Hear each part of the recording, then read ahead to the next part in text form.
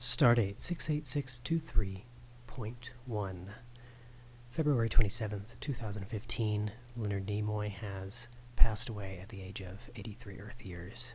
He was a poet, a philanthropist, a photographer, a director, screenwriter, pet shop owner, and he was Mr. Spock. We are Starfleet Academy truants. We are a podcast in our infancy, and in our infancy we can't adequately find our own voice, let alone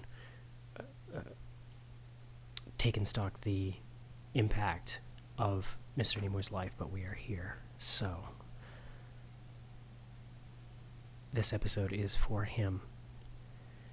Thanks for listening, everyone. Live long and prosper.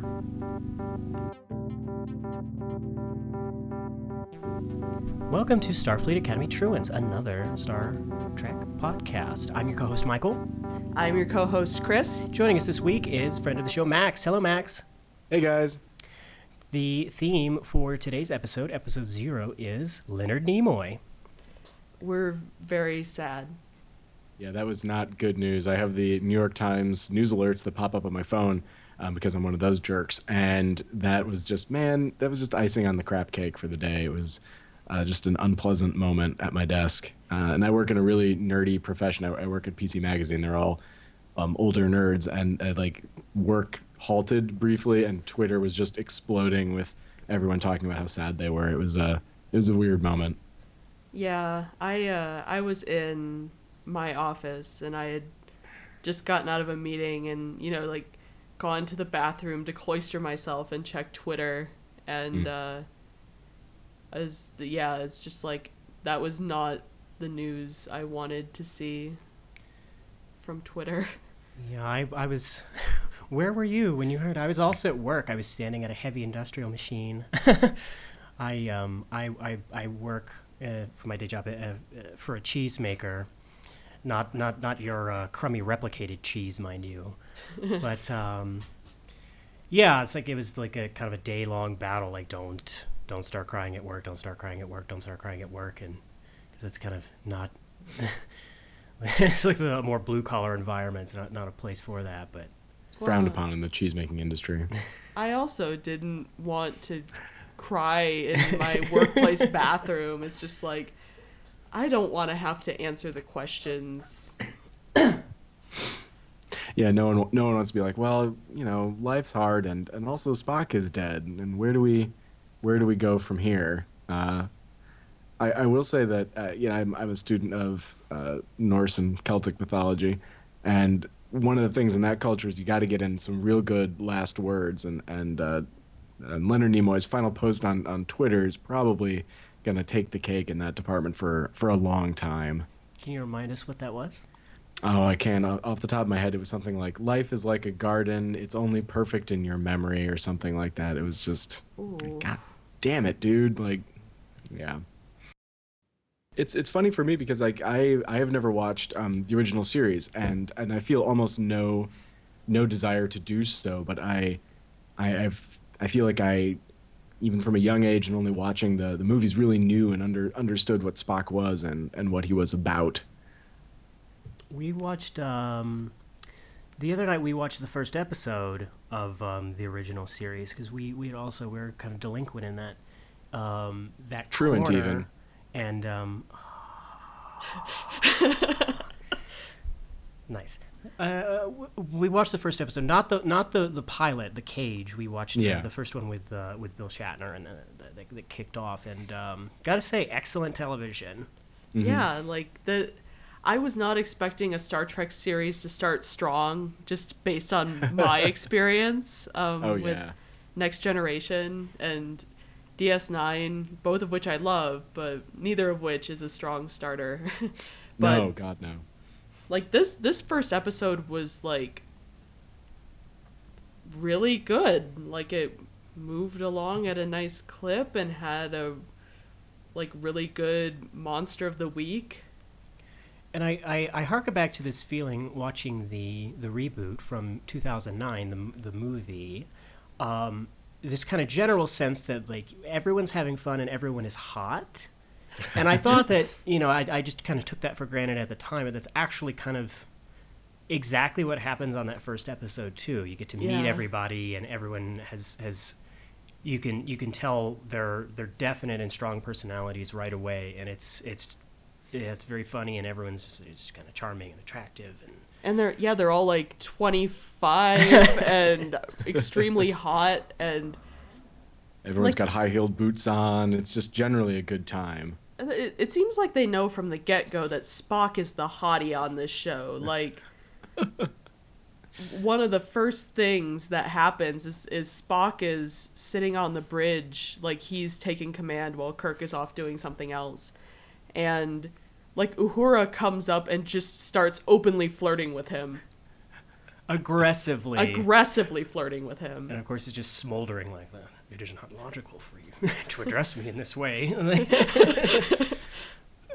We need to establish early on. It's like the opposite of what they had to do with Data and Tasha Yar. It's like, we need to establish early on that he's hot and completely unavailable to you, ladies and dudes. Like, I on the subject of hotness, I'm just going to say that I don't think DeForest Kelley gets enough credit in that department, but we can just move on.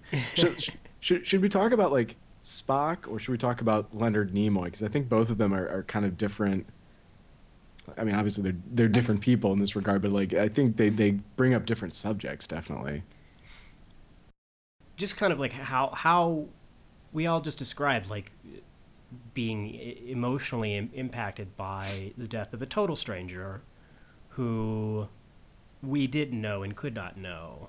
And I think for me, I have that connection to Leonard Nimoy is the whole picture, the whole human being, with his photography and his poetry and his relationship to that role.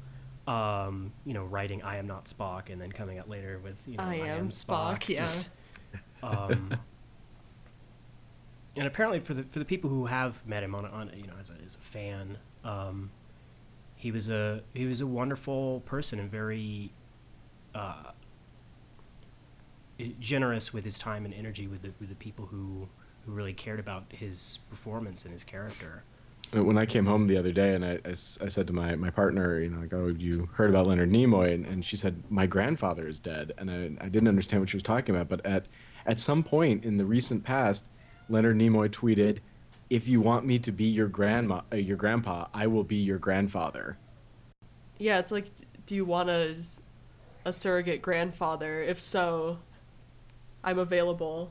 Yeah, I think he was saying that because he was just really happy about his grandkids or something. Like, but his like, I knew him mostly through Twitter, which is a weird thing to say, but he would, like, post family photos from, like, the 1980s and, like, pictures of him and, like, pictures of his father, who looks remarkably like him, and, like, that kind of, you talk about generosity of time, but, like, an emotional generosity as well through something as anonymous and as impersonal as the internet. Like, what a wonderful thing. And right now, too, when fan culture is, like, at this roiling peak where someone is just so quiet and gentle and genuine with their public persona, like, I think that was part of why it hit me so much as my love for Star Trek and my love for the original series movies. Like, that, I think, was what got me a bit. Is like, now this happy part of my Twitter feed is going to be empty.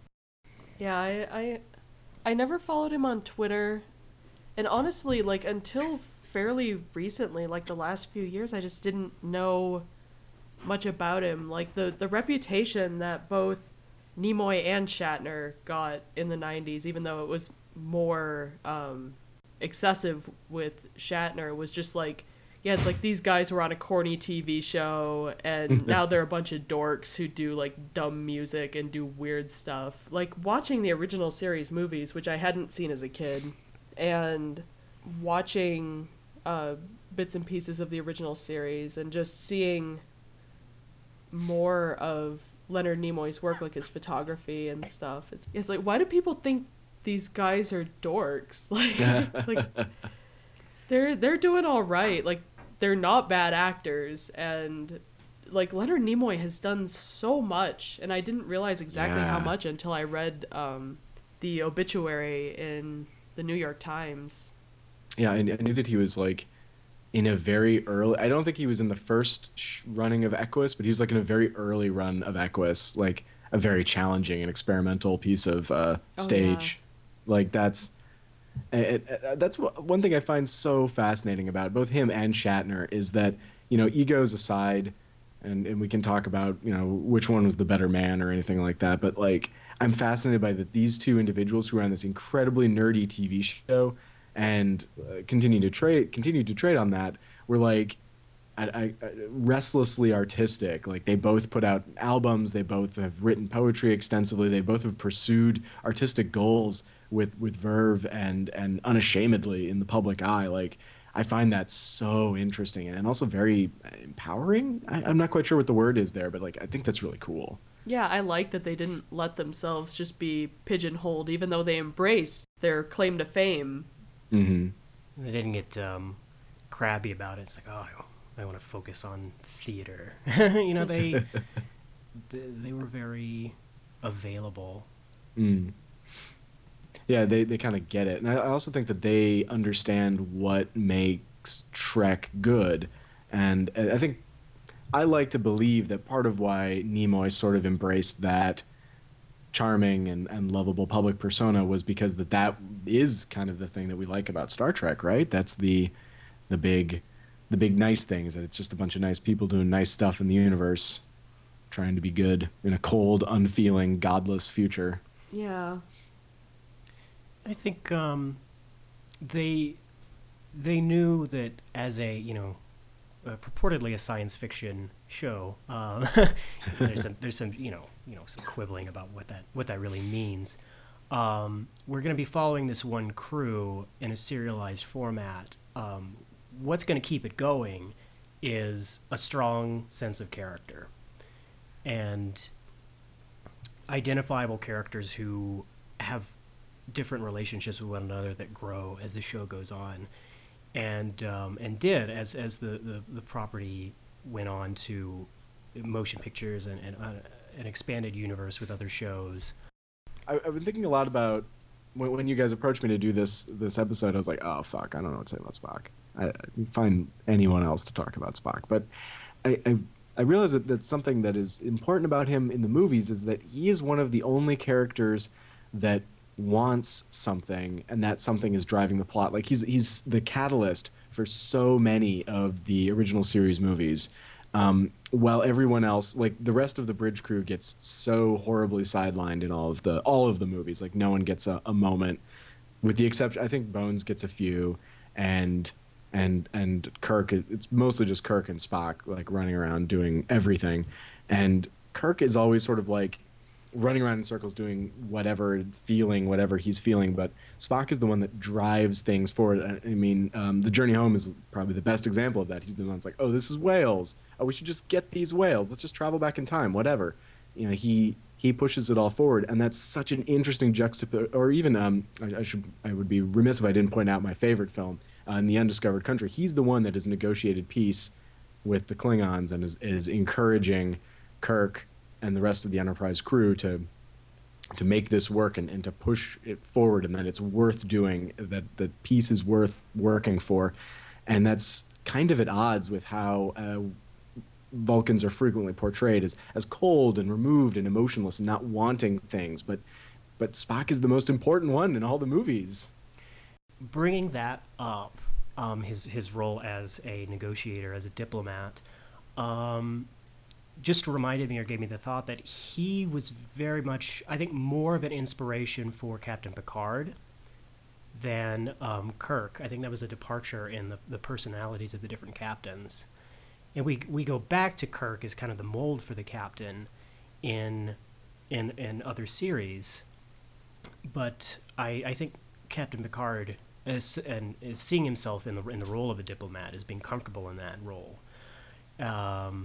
is definitely inspired more by Spock than by Kirk's kind of swaggering persona. I mean, you're really hitting on to something there. Like, I think especially in the first season of TNG. So I've heard that in the first season, Patrick Stewart just like didn't get how to be on television, and he was a real stick in the mud, and people didn't like working with him because he saw himself as above everyone and was like memorizing all of his lines, and that's not what you do when you film or television. And it took him a while to sort of like relax into it and understand and gel with the rest of the cast. And that's definitely in there. There's like this weird aloof tension in that first season, but I think a big part of that was a conscious decision, like you're saying, Michael, to move away from the swaggering space cowboy, from the corsair of the skies, and more towards the removed, aloof, a little bit awkward diplomat who's supposed to be in these important moments for civilization. Well, there is that two-parter in TNG season 4, I want to say, or 5, where Picard and Data go to Romulus because Spock has taken off to Romulus to try to broker some reunification deal between the Romulans and the Vulcans. And that's a two-parter, and that is an amazing episode. I thought it was so disappointing. I loved it. I'm sorry. No, let me tell you why I thought it was disappointing. I mean, first off, I never thought that like Spock went evil, and that was like how they couched it. Like, Spock's gone off the reservation. He's given all the Romulans our secrets. We have to go hunt him down. And then they spend an inordinate amount of time like talking about like obscure Vulcan like intellectual puzzles and special alphabets that they use for philosophy, instead of like, educating the Romulans. But then of course it falls apart, and that's, I think, why I was so disappointed in it, is that they didn't, in the end, they couldn't bridge that gap even a little bit. Like, it's completely cut off. Like, the hope that there's ever going to be reunification in anyone's lifetime is just gone. And I felt that was like too hard. They came back too hard. I shouldn't really complain about all the fluff, because like with rare exception, the season closer two-parter of every single Trek is just packed with fluff for some reason. But yeah, that one hurt me, because I'm like, oh, Nimoy's here. Like, we should do something big, I suppose, but I mean, it's sort of an intractable situation. But I think the revelation of sort of a resistance within Romulan society kind of foreshadows the kind of softened relations between the Federation and the Romulans in Deep Space Nine. Yeah, the Romulans gave them a cloaking device. Yeah. Like, before they knew the full impact of the threat of the Dominion. Mm-hmm. But I think I'm curious off in a tangential direction, so we can wheel back, but I think it was not for nothing. I do have to say that another disappointing Romulan moment was that when they first get the cloaking device on the Defiant, and they've got like that Romulan overseer who's there. I'm like, oh, I hope she becomes a central cast member. Like, I really wanted like the busybody Romulan to be looking over everyone's shoulders all the time. That would have been such a great character. I'm so sad that they didn't see that one through. But we should talk about Nimoy instead. So we should talk about the voyage home, because that is, like, so far that is my favorite of the Star Trek movies. And that's Nimoy's baby. Didn't he write and direct that one? He wrote and directed and like starred in it. How did he do that? I don't know. He's amazing. Yeah, and it's it's sort of the close of a story arc that goes back to Wrath of Khan. So it's this 3-movie arc, and each one has its own singular voice and its own singular purpose. And through 2 of them, he really very gracefully kind of tied that story up, and in a way where each movie was individual, each movie was fun, and they all served a kind of a vague greater story. Yeah, and when they abandoned that storyline, I do think it's kind of a stumbling moment for the TOS movies. Are you talking about The Final Frontier, which is horrible? Yeah. I mean, I think just generally. Yeah, we would all. I think we all can be forgiven for just kind of skipping over that one. Yeah, definitely. But and you're right to pick up on that.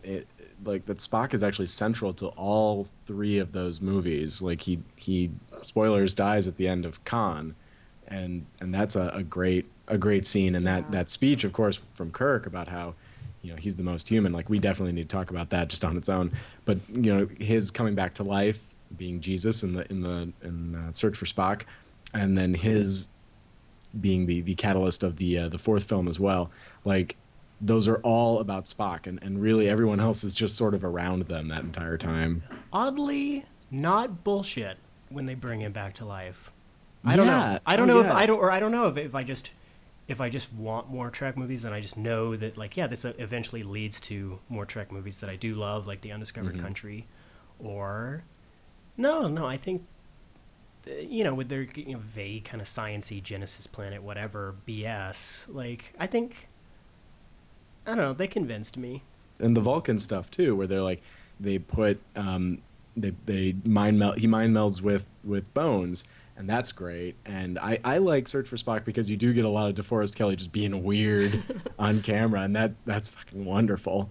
I do think that the Search for Spock is probably the weaker of those three films. Yeah. But there's enough going on in there. There's enough space battles. There's Doc Brown as a Klingon, the redesigned Klingons. I think that's the debut of the Bird of Prey. Like, that alone makes that movie worth watching.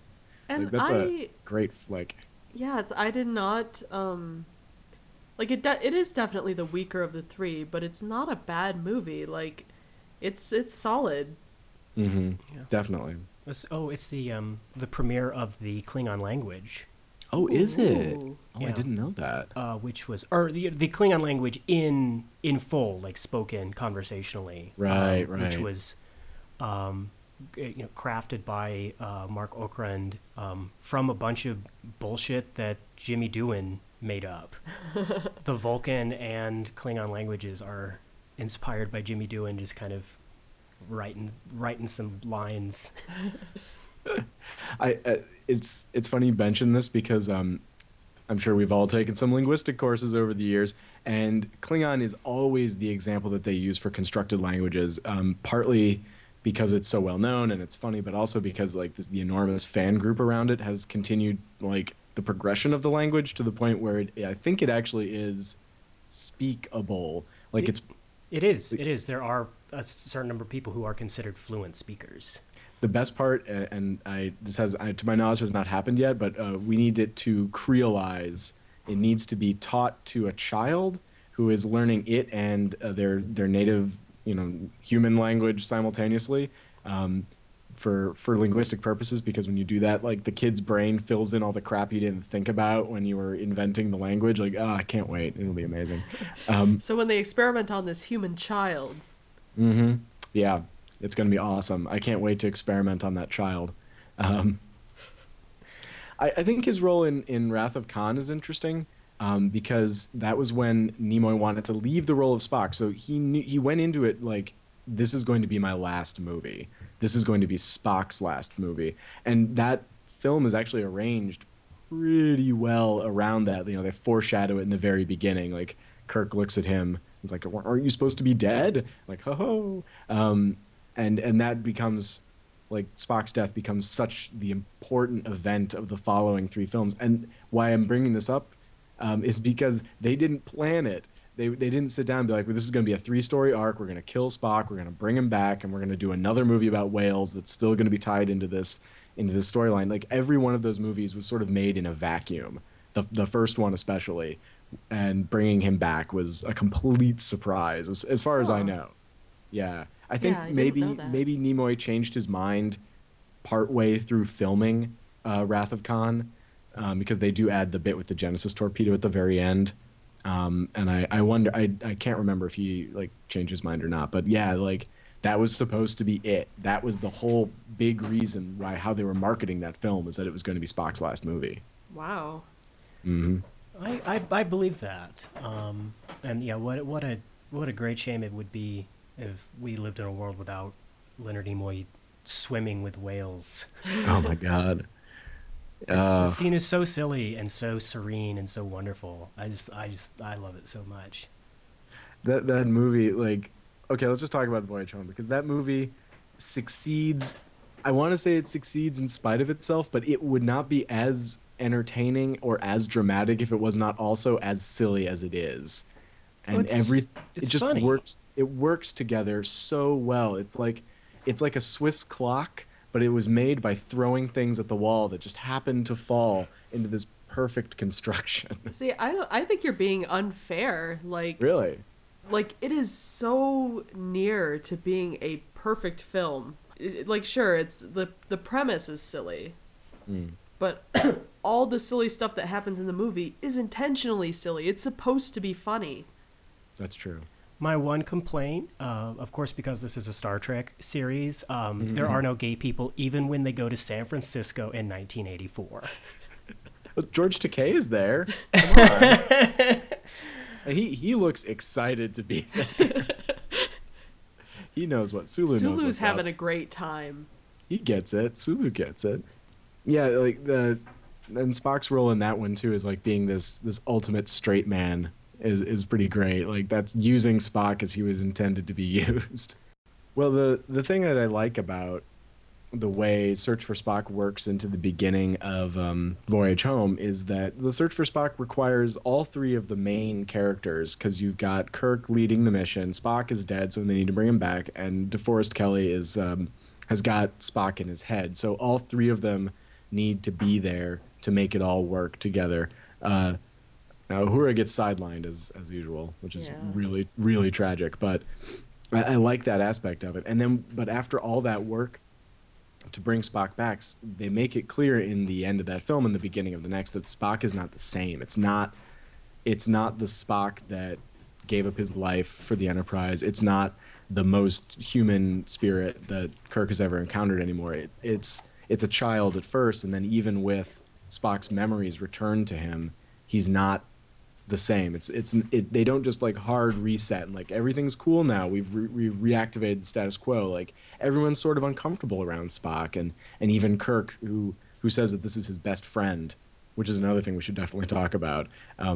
His best friend in all the world. It's not really him, and there's sort of this is a little bit of tragedy in there for all the success and saving the whales and the euphoria at the end of that movie when they're all like jumping off the sinking ship, like that.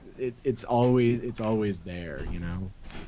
Yeah, like the thing that Spock's lost is like his emotional connection.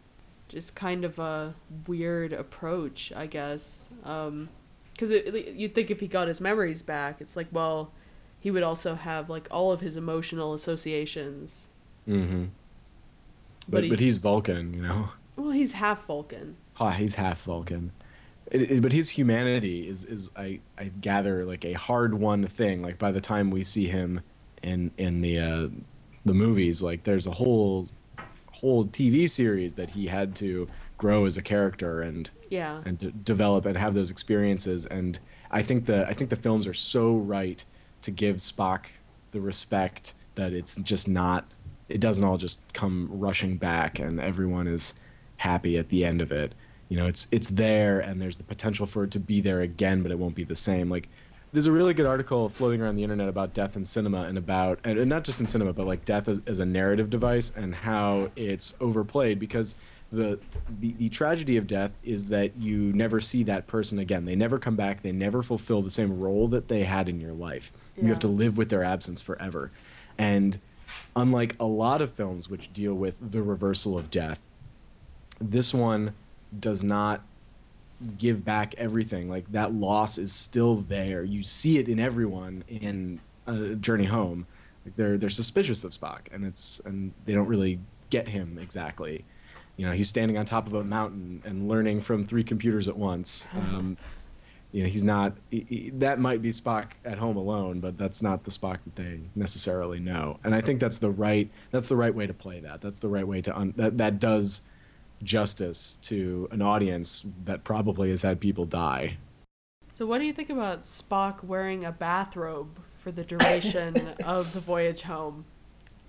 I mean, it's not as good a bathrobe as he's wearing in the reboot films, where he only appears in a gray bathrobe. You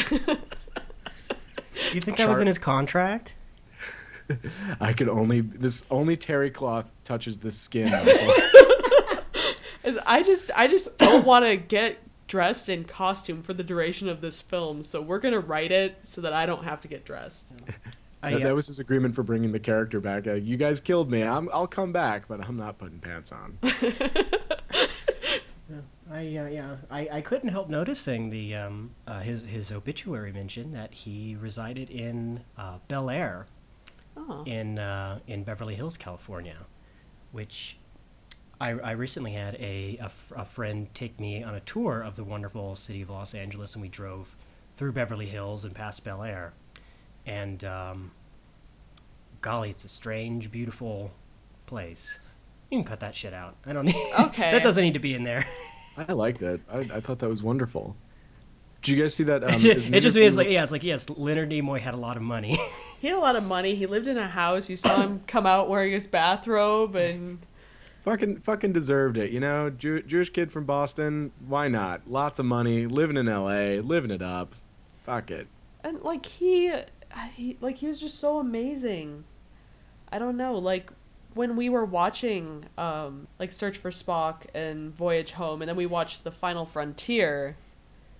I remember we had like a discussion about like how Spock, he plays a major role in Search for Spock and Voyage Home, but he's still a supporting character in both of those movies. Like he completely magnanimously makes sure that Captain Kirk has the spotlight because Captain Kirk is the captain. Mm-hmm. A favor which would not be returned in a preceding film. The Final Frontier, which is a garbage film.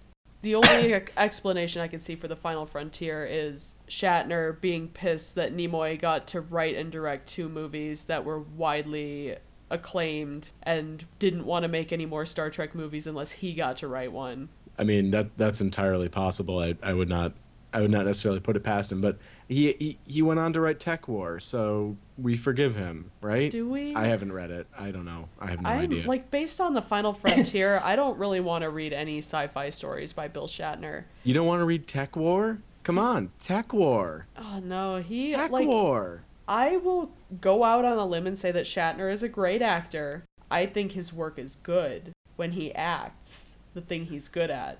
When he does his job. He does his job and he does it well. But this is the one example of his writing that I've encountered was The Final Frontier. And it was so bad and showed a fundamental misunderstanding of what Star Trek is about. Whereas The Voyage Home and The Search for Spock, they're both movies and they have that bigger scope that comes with being a movie instead of a TV episode. But they're Star Trek. It feels like Star Trek. All the relationships are there. The mood is there. Leonard Nimoy understood what Star Trek was about. And I think you're really hitting on something here. It's not just Leonard Nimoy understanding what Star Trek is about. That character of Spock, they go on to reinvent him in every single other Star Trek series. You know, you've got Data in TNG. You have Tuvok, and to a greater extent, Seven of Nine in Voyager. You have Odo in DS9. I haven't watched Enterprise. I don't believe it exists. But like fine.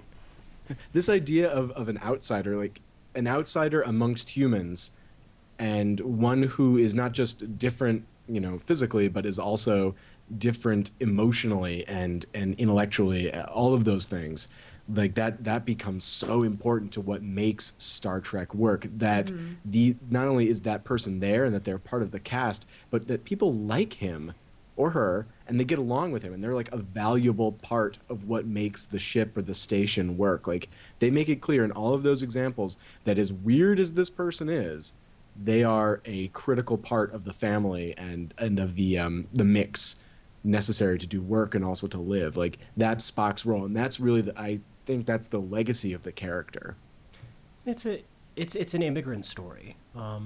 Yeah, I should give credit, by the way. That was Estelle's idea. No, He's always been very public about his upbringing in the Jewish faith and how that inspired him. I mean, literally the gesture, the Vulcan salute, the greeting that they give one another, it's a blessing. And also it's such a treat to hear him speak about his childhood and his religion, because I'm always reminded that there is so much about Judaism, particularly Orthodox or Kabbalistic Judaism, that I don't know about. And there's just it's a very big, very diverse world out there, and everyone brings, part of their experience to their excellence.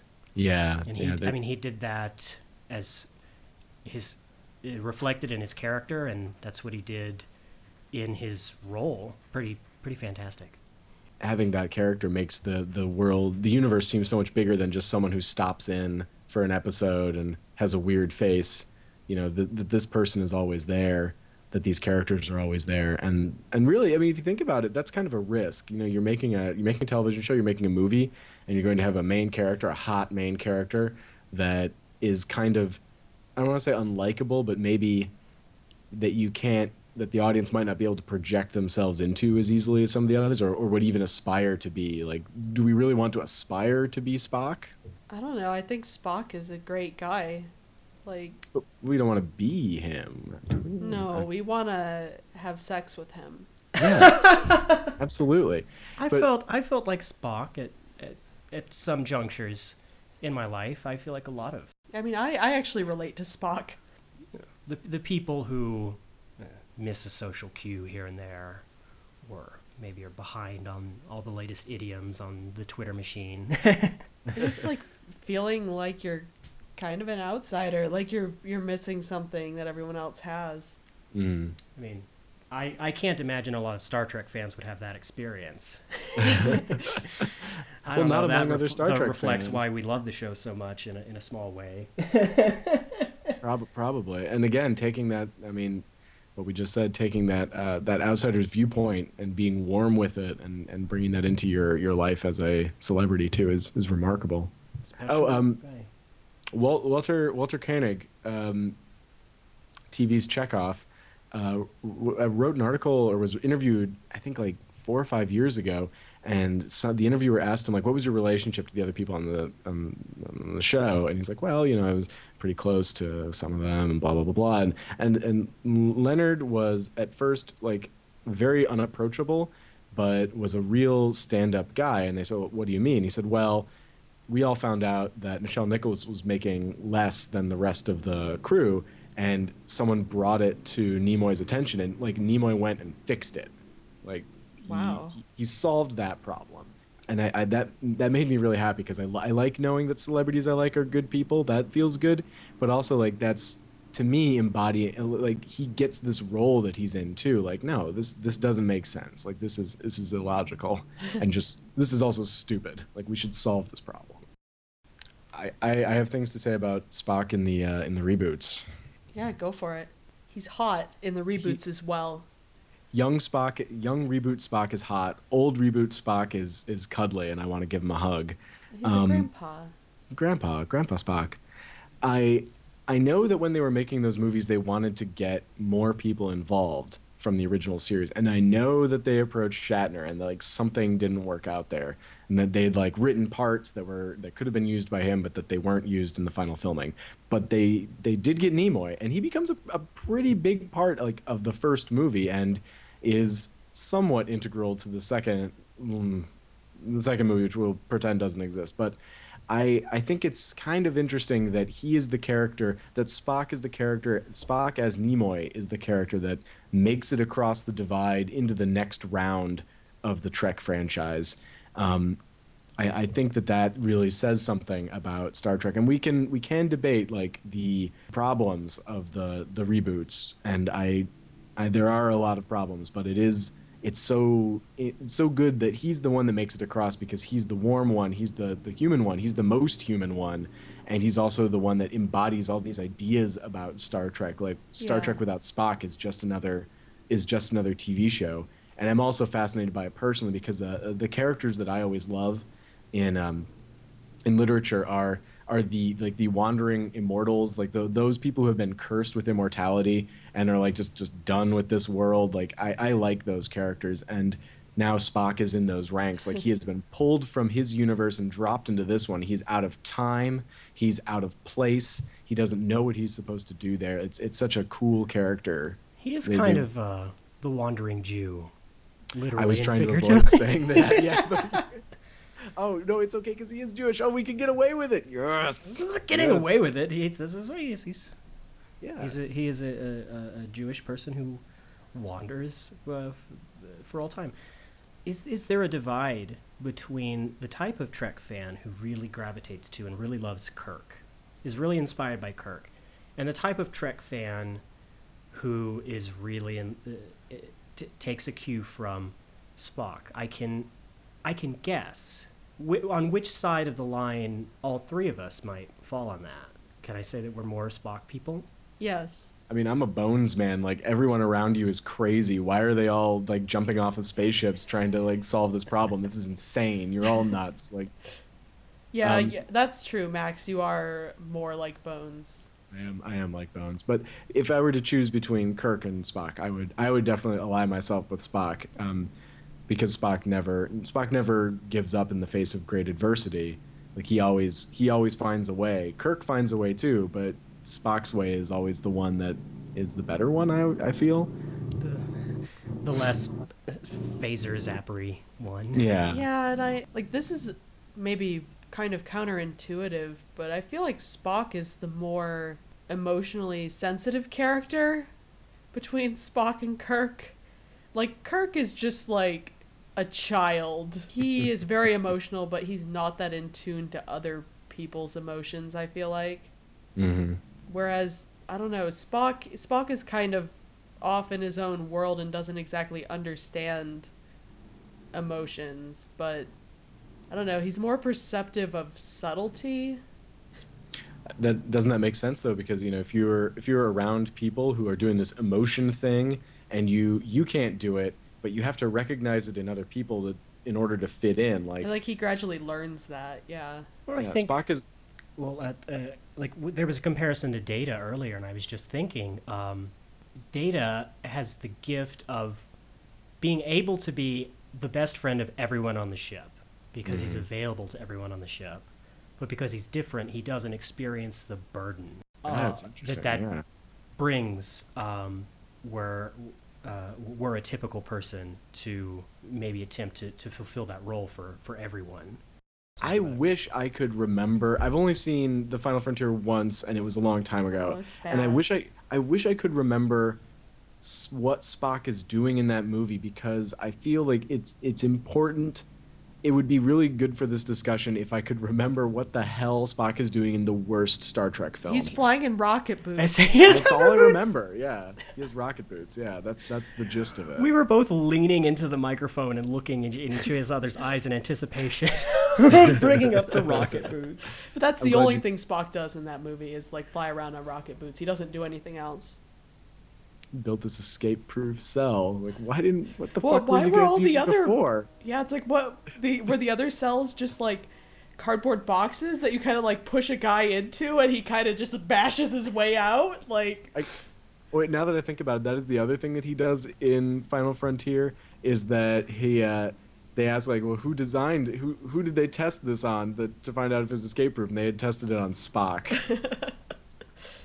Okay, so Spock's brother, like, I remember that's important, but I don't remember him really caring too much about that. Spock's brother sucks and is terrible, and we shouldn't talk about him anymore. All right, well, let's talk about another relationship that Spock had that wasn't with Kirk. His student, whose name escapes me, I want to say it's Vidalis, but I know that's not it. But it's the... Vangelis. Valaris. Valaris. Yeah. His relationship with Valaris is really important because that's him going to pass on his legacy as, like, I think he says something like there always must be a Vulcan on the Enterprise or something like that, and then there always is a character who's basically exactly the same on the Enterprise or the title ship of the show. But like his hopes and his failure really are the bookends of that film, picking someone who's betrayed him. Like, that is really interesting to me, and that's also the time we see Spock.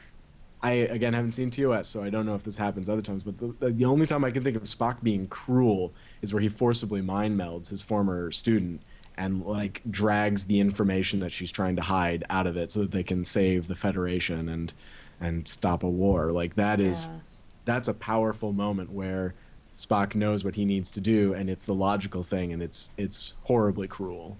It's We are talking about the Undiscovered Country. We are talking about the Undiscovered. So we're not talking about his previous protege, Saavik. Who they write off. I think there was like some kind of disagreement over like who owned the character of Saavik, because they wanted to turn Saavik into the traitor for the 5th film, and then 6th film, whatever, sixth film for Undiscovered Country, and then they're like, you can't do that to my character. I read Wikipedia about this, and it was apparently entirely like a backstage argument kind of thing. But yeah, like the idea of Spock having a protege that's not Kirk, and having this whole other like these whole other hopes invested in a character, and having them dashed without any sort of without much fanfare really is kind of interesting. Like those moments of that film are great for me. It's a great film. It is a great film. It's my favorite Star Trek movie. It's up there for me. I love Undiscovered. And that's Undiscovered Country is the film that I watched most as a kid growing up. My introduction to Star Trek was the original series movies that I watched with my mom. They're the same for me, actually. I watched them with my mother, and I mean, for me, Undiscovered Country is kind of great because a lot of the characters who Sulu gets sidelined a lot in the movies, but he gets his own command, and he's integral to that film, and it's about bigger things than just the survival of the crew or their relationships. Like that's a really big part of it, and it's not about the destruction of the Earth. It's about the future of the Federation and whether or not they are going to be able to be peaceful explorers or always on a war footing with the Klingons. Like that is like with that much at stake, and they managed to make it worthwhile. And we can all conveniently forget the weird Klingon gulag section of that movie. Well, that was fun, and we got to see Michael Dorn playing his own grandfather. Oh yes. Yeah. Oh, I was blown away by that. Oh man. And we really shouldn't ignore the Prison Planet bit, because I respect any movie, and I include the Chronicles of Riddick in this, that can just like drop a prison movie into the middle of another movie and have it make sense. I feel like there's so much more to say about Spock, and I kind of feel ill-equipped. I feel a little bit ill-equipped to talk about him because I don't know. I feel like nothing I say about Spock is going to be as interesting as Spock the character, or Leonard Nimoy the character. Another thing I love. You mean? Yeah. He's a character too. He appeared on The Simpsons in a great Futurama. Role. Don't forget Futurama. Oh yeah, he was good on that too. Well, I mean, that sentiment I felt so deeply because this is a young podcast where we haven't even released our first episode, and now we have to figure out our dynamic and deal with this. We have to, in our own meager way, kind of eulogize this person who was such a big part of our lives, and we don't know if we're going to be adequate to the job, but we're here and we're recording, and we can't not recognize him. Yeah. I don't know. I feel better having a good laugh and remembering how the good things and the reflections on my own life that I've gotten from Leonard and Spock, than certainly much better than I felt on the day of his passing, when it was just kind of this raw grief. So, we're doing okay. So I guess maybe it's a fair question to ask then, like, what is Star Trek without Leonard Nimoy? Now, like, I know that the franchise has faced a lot of existential crises in the past. I don't think there's a bigger one than right now, where there's no TV show, and there was a huge disappointment film-wise recently. Abysmal movie. Yeah. And then, this series has lost its creator. It's lost a lot of the original cast. It's lost, I think, nearly all the original writers. And Nimoy's passing seems like the loss of such a giant character. I wonder, where does, the show will go on. It's going to, because it makes money. But what does it mean now that they won't be able to fall back? They won't be able to claim legitimacy by having Spock in their movie. They won't be able to bring him in. Like, where's the future go? And that's a good question. Like, Spock is such an icon. Mm. And Leonard Nimoy himself is such an icon. I don't know. I think after Into Darkness, in our present condition as lifelong fans of this franchise, and it's kind of an ugly word, but this show and what it means, I think it's about time for the people who are creating this to be existentially put in between a rock and a hard place, because they have responsibility.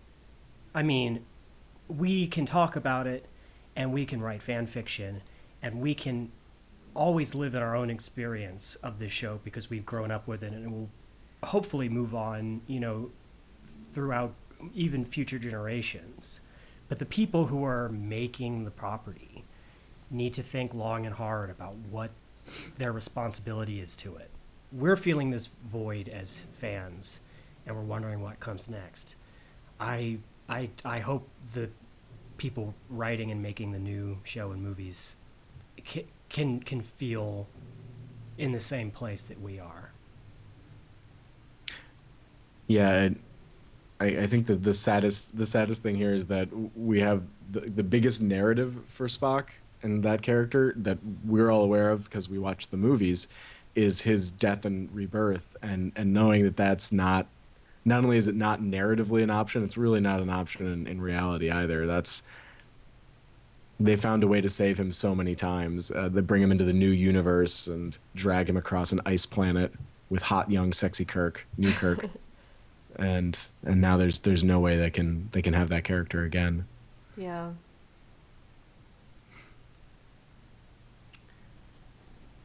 Is that a good place to end? Is that a good place to leave off? You can put that as the ending, but I remembered something I wanted to say, and maybe you want to put it earlier. Can I say it? Yes. Yeah. Okay, so I think one of the things about Spock that's really, really, really important is that he's one of the characters that he's a recurring character that has like a small but very visible physical difference from everyone else in the cast. Now, it's not the same as being physically disabled, so please don't hear me as saying that, because that is something that Trek is sorely missing and always has been. But like, I see a big connection between Spock and Geordi. Because those were the characters that, like, you look at them and they were designed characters. They're like, oh, there's something different about them, and it's just one little thing. It's the ears, it's the visor, and even those two characters. Those two actors later on, they kept those as mementos. Like, that was their character. For Leonard Nimoy, he had the ears, and for oh, cripe, I blanked. LeVar Burton. And for LeVar Burton had the visor, and actually several visors. I think that's an amazing, like, weird cross-generational connection there that is so important. And I actually see other parallels between Spock and Geordi, just as being outsiders, as being different, as not quite getting everything the way everyone else does, and filling some of the same roles as well, like a little bit more so than Data. Yeah, I can see that. Yeah, because Data wants to become more human. Like, that's his goal. Maybe it's more Tuvok that's like this, but like, I always felt that Spock doesn't necessarily want to become more human. Like, he has a sense of identity. Yeah. And his identity is fraught, and it's conflicted. He's from two different worlds, literally. He's having an experience that I think probably only people of biracial descent now experience, where it's like, where are my allegiances? Where do I put myself culturally? Like, those kind of struggles I don't see so much in Data, who just is trying to fulfill that part of himself which he sees as deficient. Mm-hmm. There's a great speech. I wish it was done by Spock, but not unfortunately, but it's done by Tuvok in Voyager, where it's during the flashback episode, because Tuvok is on the bridge of the Excelsior during the events of Undiscovered Country, believe it or not, and he's talking to one of his human bunkmate, and he's complaining about how all the humans, even humans in the Federation, think that everyone should think and act like they do, and it's like a kind of cultural imperialism, and I don't want to be part of it anymore. And Spock never, I don't think, ever displayed that kind of belief. Like, he didn't think that other people should behave as him. He understood when they didn't, and would sometimes write that off as human weakness or whatever, but he never required others to think the way he does. Well, I think that's what we got. So, from all the Academy truants, we give thanks to Leonard Nimoy for an exceptional life, an exceptional character. And thanks to Max for joining us. Max, do you have any plugs? Oh, I'm following that up with my plugs. Yes, Brian Weekly. You should all be listening to Brian Weekly, a project that I share with my two lovely hosts.